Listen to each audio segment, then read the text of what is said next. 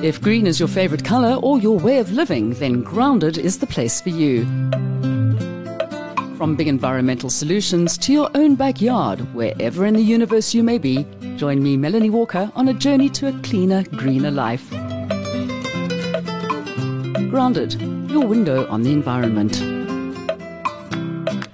And a very warm welcome to Grounded. Now, I say a warm welcome, although I think that for many people in South Africa at this time of the year, except if you're on the Lowveld or down near Durban or something like that, it's getting pretty chilly because we are now in May in South Africa, which means that we are in that long, slow descent into the winter months, which becomes quite difficult for a lot of people when it comes to keeping warm. But we always say, well, get into the kitchen.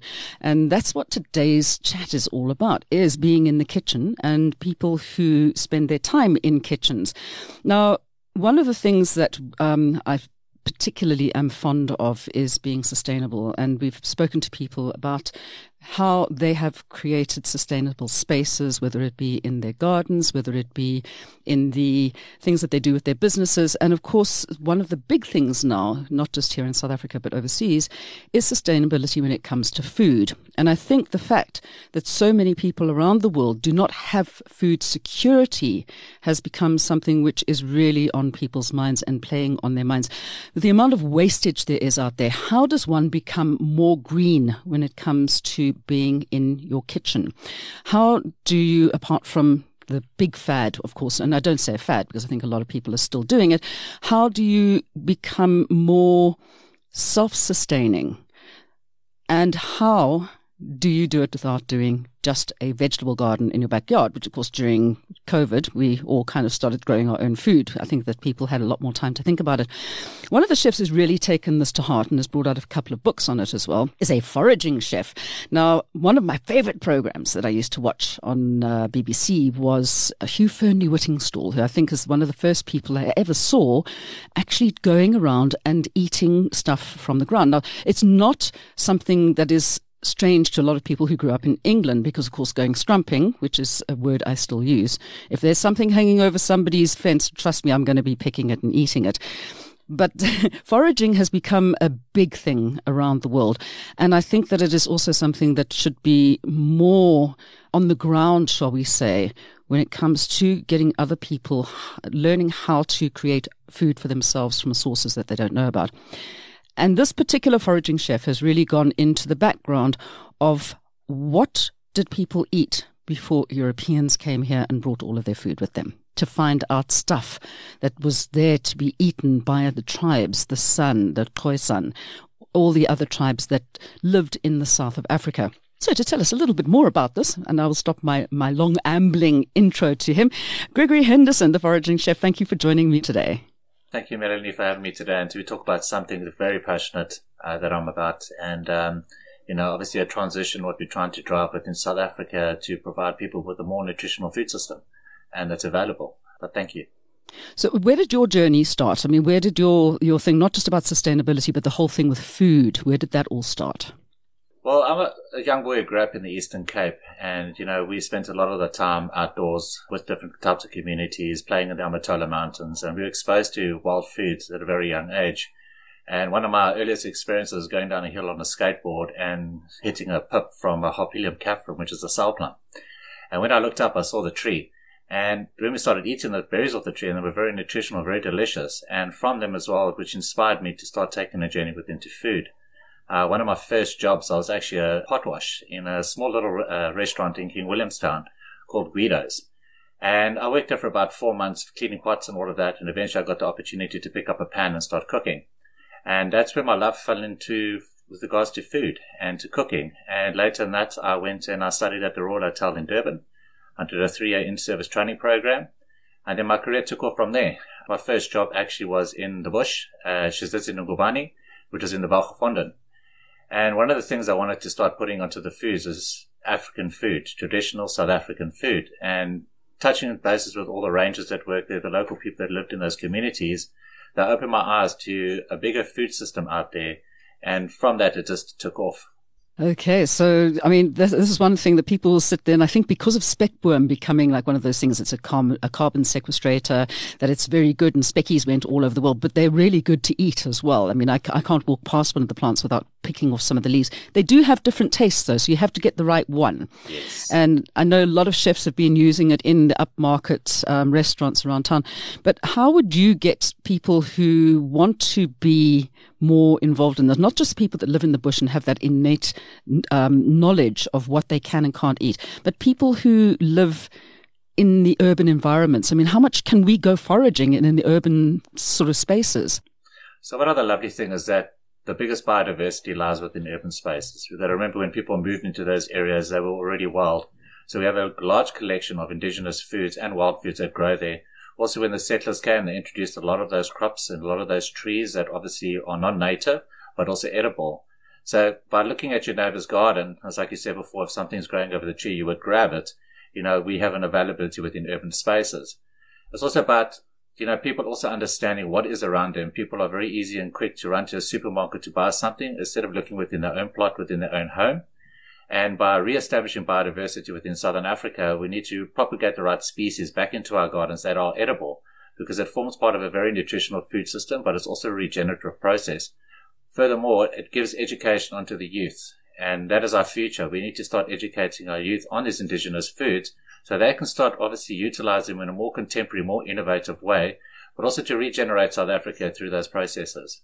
Okay, so how does this actually all buy into the slow food movement? I mean, I know a lot of people who work within the slow food movement, and basically, the shortest journey from fork to fork, essentially. Are people picking up on that here in South Africa, or are we still all too quick to go and run into the nearest supermarket and buy something which has been imported from, somewhere in Europe? See, slow food has changed somewhat over the past, say, 10, 15 years in terms of their approach. Internationally, they've become more activists. They are looking at collaborating more with organizations to promote this. It's basically a great platform for people to start understanding the processes of biodiversity, regenerative farming, agroecological, by creating that network where people can start collaborating to promote this further on a global network as well. A lot of my work has been put onto the Arc of Taste, and that's basically a platform where you start highlighting all the foods and the forgotten crops within Southern Africa. And it's one of many platforms around South Africa. However, obviously as activists will always have different opinions on things. And there's certain crops that are promoted that some of us have different opinions on versus other crops where they believe are basically established biodiversity. And we're trying to get a better knowledge base on that. And just to give an example, we started looking at a certain crop, for instance, like maize. And what does maize represent within Southern Africa? And it's got a very, very sad story to it. And when we started looking and talking to the communities based on their personal health, because their main diet is based on maize, we started seeing a lot of things being highlighted, such as diabetics, swollen ankles, overweight, and all of that, because it was their main food source. Then we started looking at the communities within Lesotho, whose diet is basically primarily based on soja. They were healthy. They had none of these problems as well. So I believe everything has to be done within a balance, but also the crops that we're planting need to inspire biodiversity. Currently, where I live as well, we've got a good collection of obviously wheat and then canola that they plant, and these are very degenerative crops, so they're pulling everything from the soil. So there's a better way we can start farming these applications and farming these crops by creating an intercrop planting of different variety of different species to create a more regenerative environment, but create more biodiversity. If we start losing all those little insects and nematodes, the microbes, all of those things, we don't have biodiversity anymore. We don't inspire a regenerative application. The problem with that is as well, if I take myself personally, in terms of my own health, I suffer from celiac, and it's not because of the crop itself. It's what's been sprayed onto that crop. So all the wheat has been sprayed with glyphosate at the moment, which increases the gluten content with that. And now when you're making bread, you're developing that dough, and it's developing that gluten even more. Our bodies can't process that anymore. We're not used to it as well.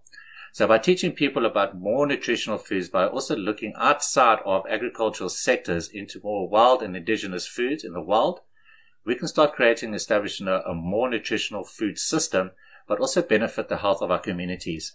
The biggest thing that inspires crime within Southern Africa is hunger. If we can attack that, we can start changing our communities, but building a resilience within our communities to a more healthier diet.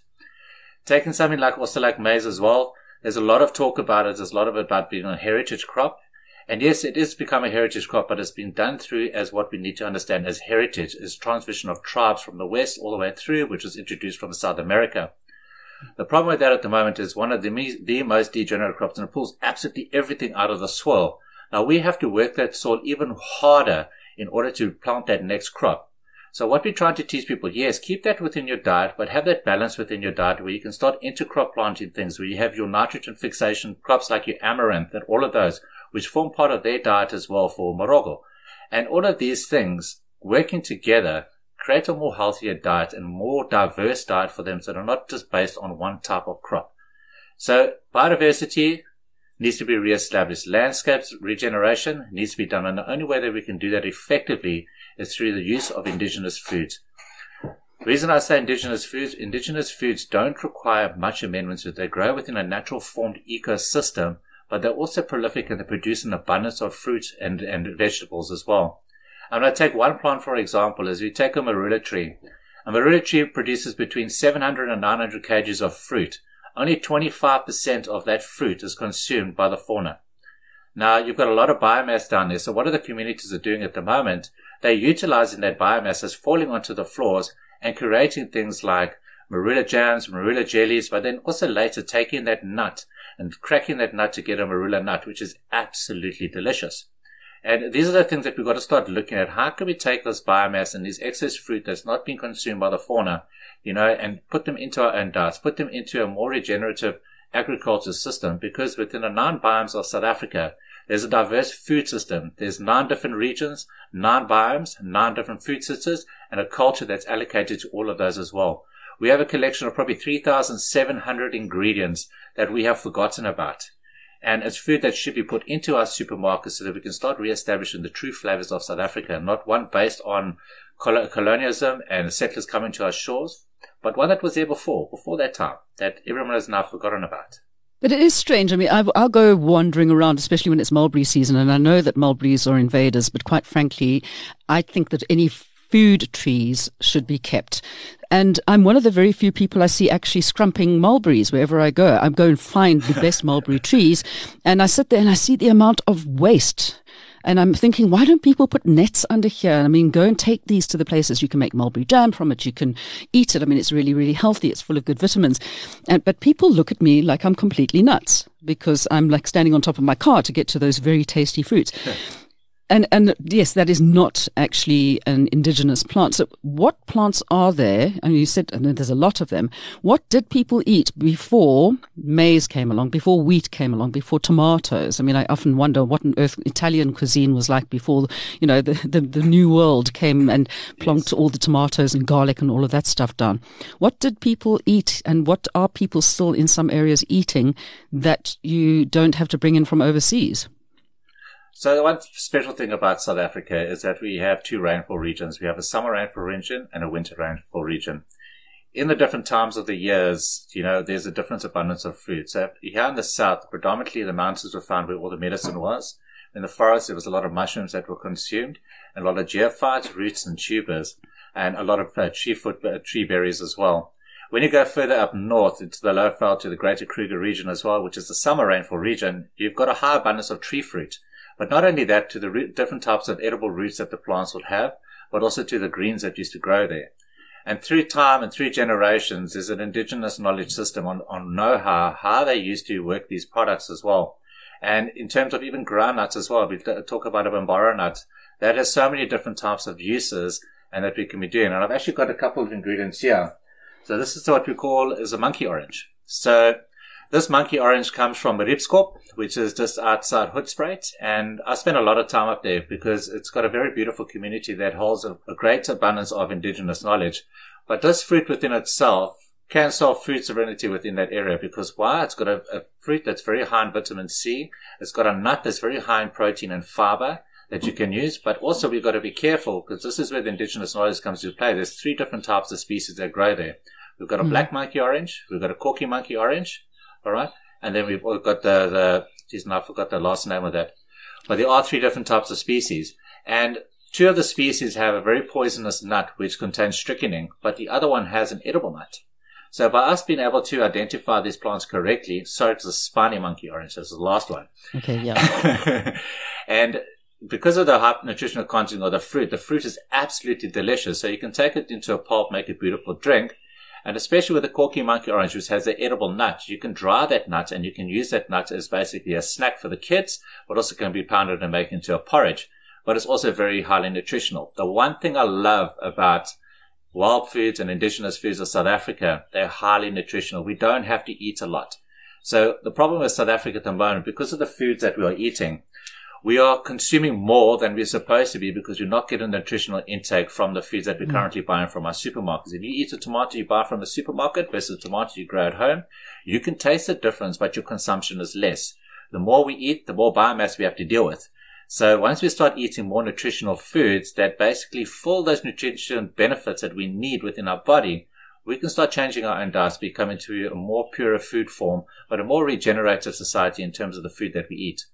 Okay, so you've actually brought out quite a few books on this now. So tell me about your books. And this is where the whole preamble has been obviously coming up to, is that, I became aware of you not because, I'm not a foodie per se. It's one of those things. I appreciate good food, but it's not, for me, the be all and end all, to be honest. But I do appreciate it. And especially this one really caught my attention because of the fact that it buys into the things which I go out and preach. So tell me a bit more about the books, the first book that you brought out and going on from there.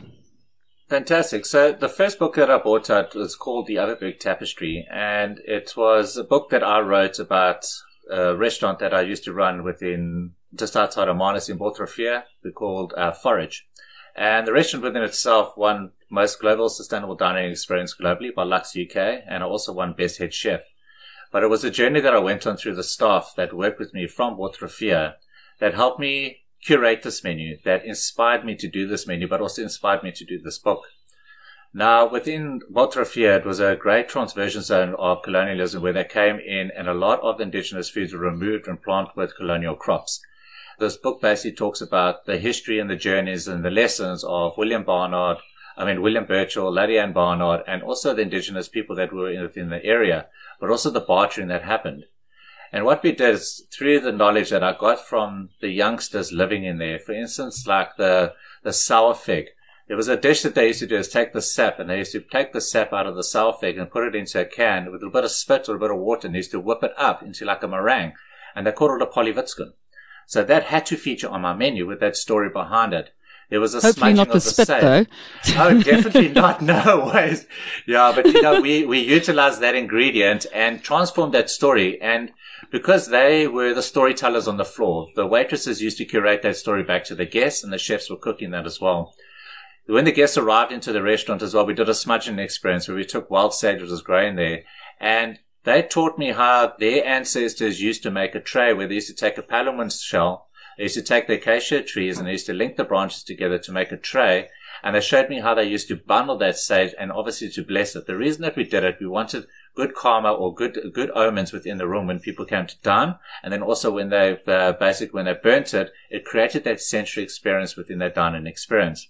So everyone went through a curated experience. We drew a lot of the inspiration from what was growing around us on a seasonal approach.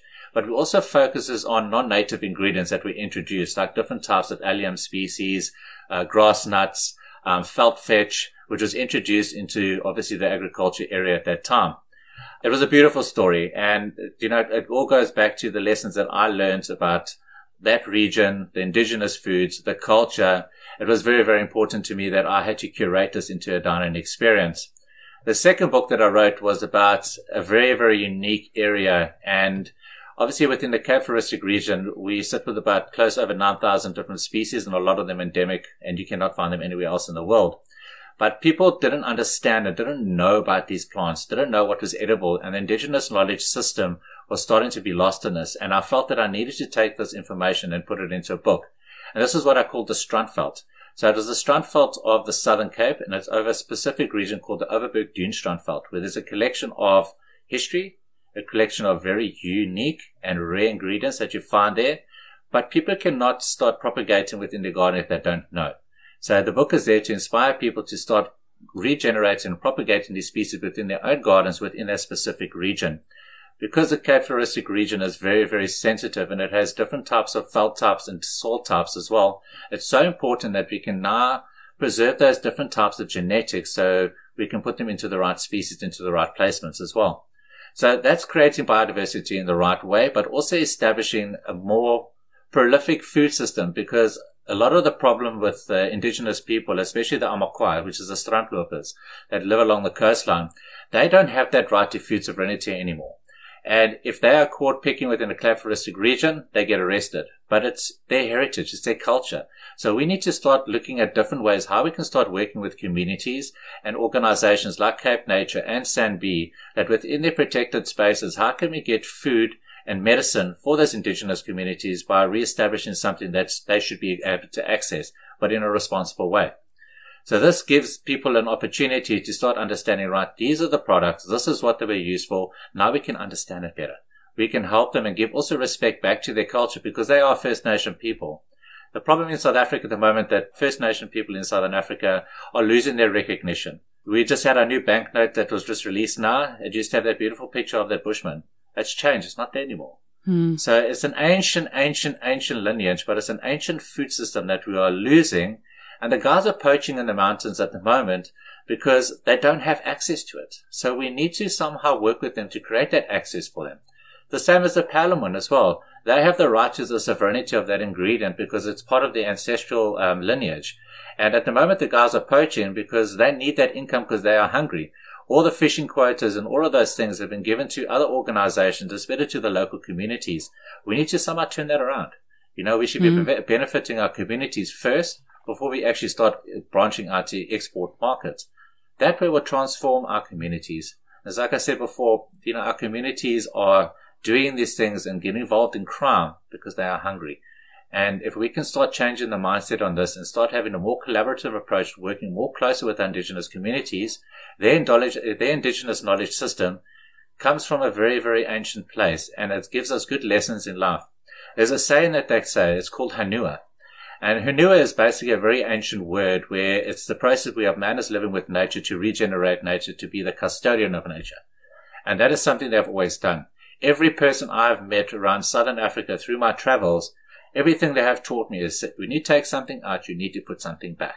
It is not enough to take out. You've got to establish it first. You need to grow it first before you can take from that as well. And he said you might go through a point of hunger, but that is part of the greatest hunger that we are faced with, to make sure that we have enough food for the future. Okay, so now you're educating people on the ways of foraging and what you can live off the land with, okay, in your books. So but you also run courses. I mean, but that's obviously to teach people how to forage. Do you get them into the whole thing of how to work with other communities as well, about the education of going forward themselves and educating people further? Absolutely. So that's why I work with two organizations that are very important. One is called Sociotech, and Sociotech basically engage with the communities to try and establish that food system. Harvesting Heritage then comes in with those communities to try and help them to take that product from the community into the market, but also to educate chefs. Currently, we're actually running a competition at the moment where we have taken chefs all around from Johannesburg, and we've taken up to a small community in the north in Straitskraal, where we have a community that's growing some very old and indigenous foods that the chefs have now purchased from them. And some of those products, as we look at this, is what we call the marula nuts. So as I spoke about earlier, this is basically a product that we don't even have in our market anymore. And we need to inspire us to start putting this within our market so people can start utilizing it. So on the 27th of May at Brooklyn Bridge, we've got 10 of top chefs from Johannesburg. They're all going to be competing. And the brief is to utilize indigenous ingredients, but also to touch back into their heritage, back into their culture, so they can talk about it and promote it better. Is this going to be televised by any chance? I mean, somebody recording it? Will it come up on YouTube somewhere? So we're hoping on the day, but it will be at Brooklyn Bridge. We will have media, and it will be on our social media platforms. And even the chefs themselves, just to name a few, we've got Wandile Bombaso, who's got Less Creatives. He's actually just come back from France. He's a South African, young African chef. He did wonders there. He was also part of helping Alain Ducasse get his 3rd Michelin star within his restaurant. He's brought his talent back to South Africa. The next one is Andela Sumdaka. Andela used to cook for the president, Madiba. And part of his thing as well is also to promote the foods that he used to feed Madiba as well. So it's going back a little bit into his history, into his culture, which he's very, very, very proud about. So food is more than just about eating, about enjoying the flavors. It's actually about the story. And I think for me, that's always been the thing. I sit there and I wonder, where did this come from? I've gone on a mission to find out where various things came from over the years. And how do we get people interested and more kind of wanting to go and find what there is in their area that they can go out and get? I mean, for instance, if I'm wandering around in the parks in Johannesburg, what can I go and forage for apart from moroch in the way of amaranth, which will be sort of on the side of the rivers, the spraits, although those spraits are fairly polluted, so I wouldn't be wanting to really eat that coming off the side of the road, you know. So you've touched base on something there. Within our urban spaces, unfortunately, they are becoming polluted because of the lack of infrastructure development. About 10, 15 years ago, it would have been fine to go and forage within your communities, but we've got to be mindful of where we pick our foods. A lot of these foods that we are found growing around that are edible is what we call bioaccumulators. So everything bad around them, they accumulated to become bioregenerators. And if you look along our coastlines at the moment, there's certain ingredients like, for instance, June spinach. Yes, it's a lovely edible, provided you pick it from a clean, pure ecosystem outside of urban spaces, and eventually even braxlei, which grows up in the Northern Cape, which they've found that it absorbs all the heavy metals from the mines. So even the indigenous community, I said to them, but guys, in the Cape, they're promoting this as an edible. Why don't you guys eat it anymore? They said to me, these things at the moment, they're high in metals because they're pulling all the dirt from the air. So we let them to rather grow, to regenerate, to take all those toxins out. So we've got to be very mindful of where we pick and how we pick. Also, the wild foods picking around as well contain high amounts of oxalic acids. So if we don't eat them in good balance as well, we actually do detrimental damage to our body as opposed to the health properties. But they are very healthy provided they're consumed in the right quantities. Just to give you an idea, like obviously when the Dutch arrived onto the shores of the Cape, the Oxalis piscapra, your searings, your wood sorrel, those were used to help them fight scurvy because of the high vitamin C, but also the buchels. But also because they also thought that they knew everything about all these foods that were growing there. They used to go and pick a wild almond that grows in Table Mountain. And a lot of the people started dying because they didn't want to listen to the local people. And the local people used to purge this into water for 3 days to pull out all the toxins, and they used to roast the nuts and eat it. And they could never understand why these guys eating these almonds, but our people are dying from it. So the biggest lesson I can always say to somebody, talk to the elders, talk to the communities, talk to the people that these ingredients come from. And that is the best lessons that we have to learn. You know, I got taught something very, very, very important, and I'm actually writing about it in my next article in the Grow to Eat magazine. It's about a little boy by the name of William. His father is a direct descendant of the Nama people, and his father still lives along the Orange River and in Namibia. And one day we were painting a wall at the soccer stadium as well to inspire them, because we wanted to paint this beautiful cockaboo so they can start understanding their family lineage, but embrace that. Next minute, he went out and started picking these flowers off this thorny bush of a plant called Coden Royeni. It's a desert honey bush. And he started sucking these flowers. And he says, Meneer, kom eens op. And I went there, picked the flower, sucked it. It was probably the most delicious nectar I've ever tasted in my life. But we don't know these things. So this is something that was passed on from generation to generation to generation. And eventually all the kids were picking the flowers. So these are the lessons that we have to listen to very, very carefully to these people, but also give them respect from that. The problem that we have now is getting that knowledge out of these old indigenous people is that they've been abused over time. So a lot of researchers that went and worked within these communities have taken this indigenous knowledge but have not given them recognition to it. There's a reason that I stopped doing foraging tours, because it's not my story to tell. It's my responsibility to engage them with those communities to start doing those tours themselves so they can tell their stories themselves. I love that. That's absolutely wonderful. Really. Okay. So if people want to find out more about how to feed themselves with the stuff that they should be, firstly, your books, where can they get them from? I mean, are there recipes in the books as well? Sorry, I haven't had a look through them. I mean, I've just been very interested in the whole story of the different foods that you use. So there's obviously information in the books about the foods, where they come from, the stories behind them, and how to cook them. Okay, where do they get the books? So the books can be purchased online through my website. It's the Wild Food Revolution. The website is www.thewfr.co.za. That also is a free platform I created post-COVID as well, because I could see a lot of people being hungry, and I wanted them to inspire them, to show them that there's actually food around you. Nobody should be going to bed hungry. And on there's a good collection of ingredients within currently now in the autumn. We're transitioning now into winter. And I change that every single season so that people can start understanding what foods are within that season. I also write for a beautiful magazine. It's called Grow to Eat. And I do beautiful articles with inside them where I promote a different ingredient from a different ecosystem, from a different biome. And this one in particular, we're talking about the wild asparagus. And in South Africa, we have an abundance of wild asparagus that grows around us, and we just got to know which species to pick. So the article gives a very, very in-depth outline of what we can pick, what species we can pick, and what we can't pick, but how to pick them properly. And this is a very, very important thing, especially within foraging as well. And sometimes I grind my teeth when I see people that are supposed to be knowledgeable about this not teaching the most important thing is how do we pick it properly. So what I've got here, this is a garlic buchel. This plant within itself, if we pick it correctly, it grows perfectly. Now this used to be one stem, and I'll grow this in my garden. I picked it over there, but I picked it in a very special pot, which is called an internodal site. Now, if you look within the leaf structures as well, you'll see your different internodal sites. If you pick above that internodal site, you're going to get 2 new shoots. You pick those 2 new shoots, you're going to get 4 new shoots.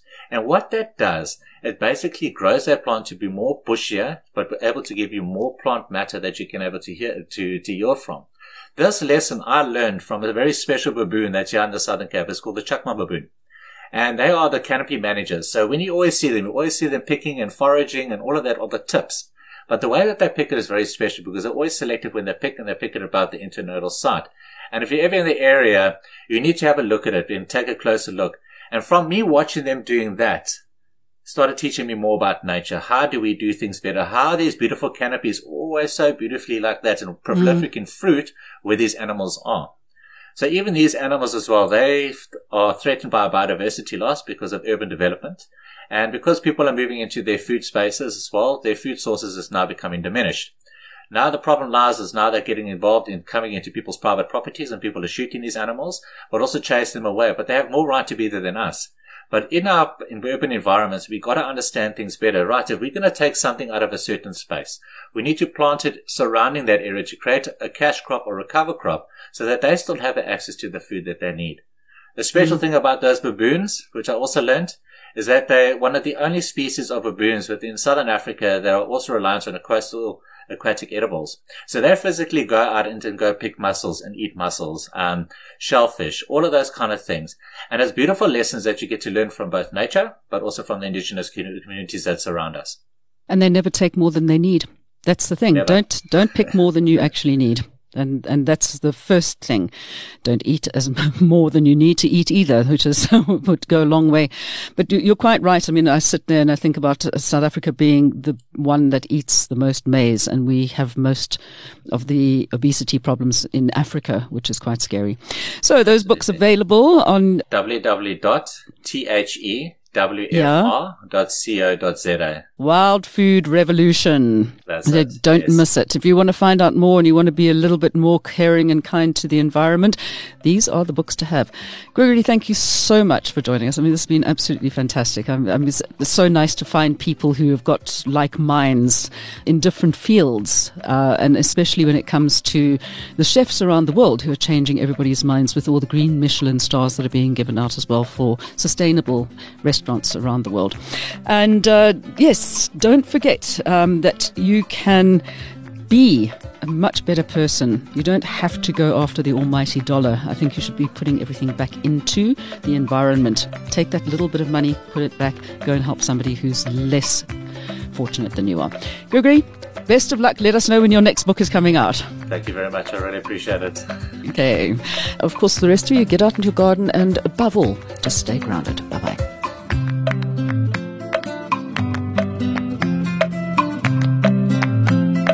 You've been listening to another episode of Grounded from Solid Gold Studios in Johannesburg.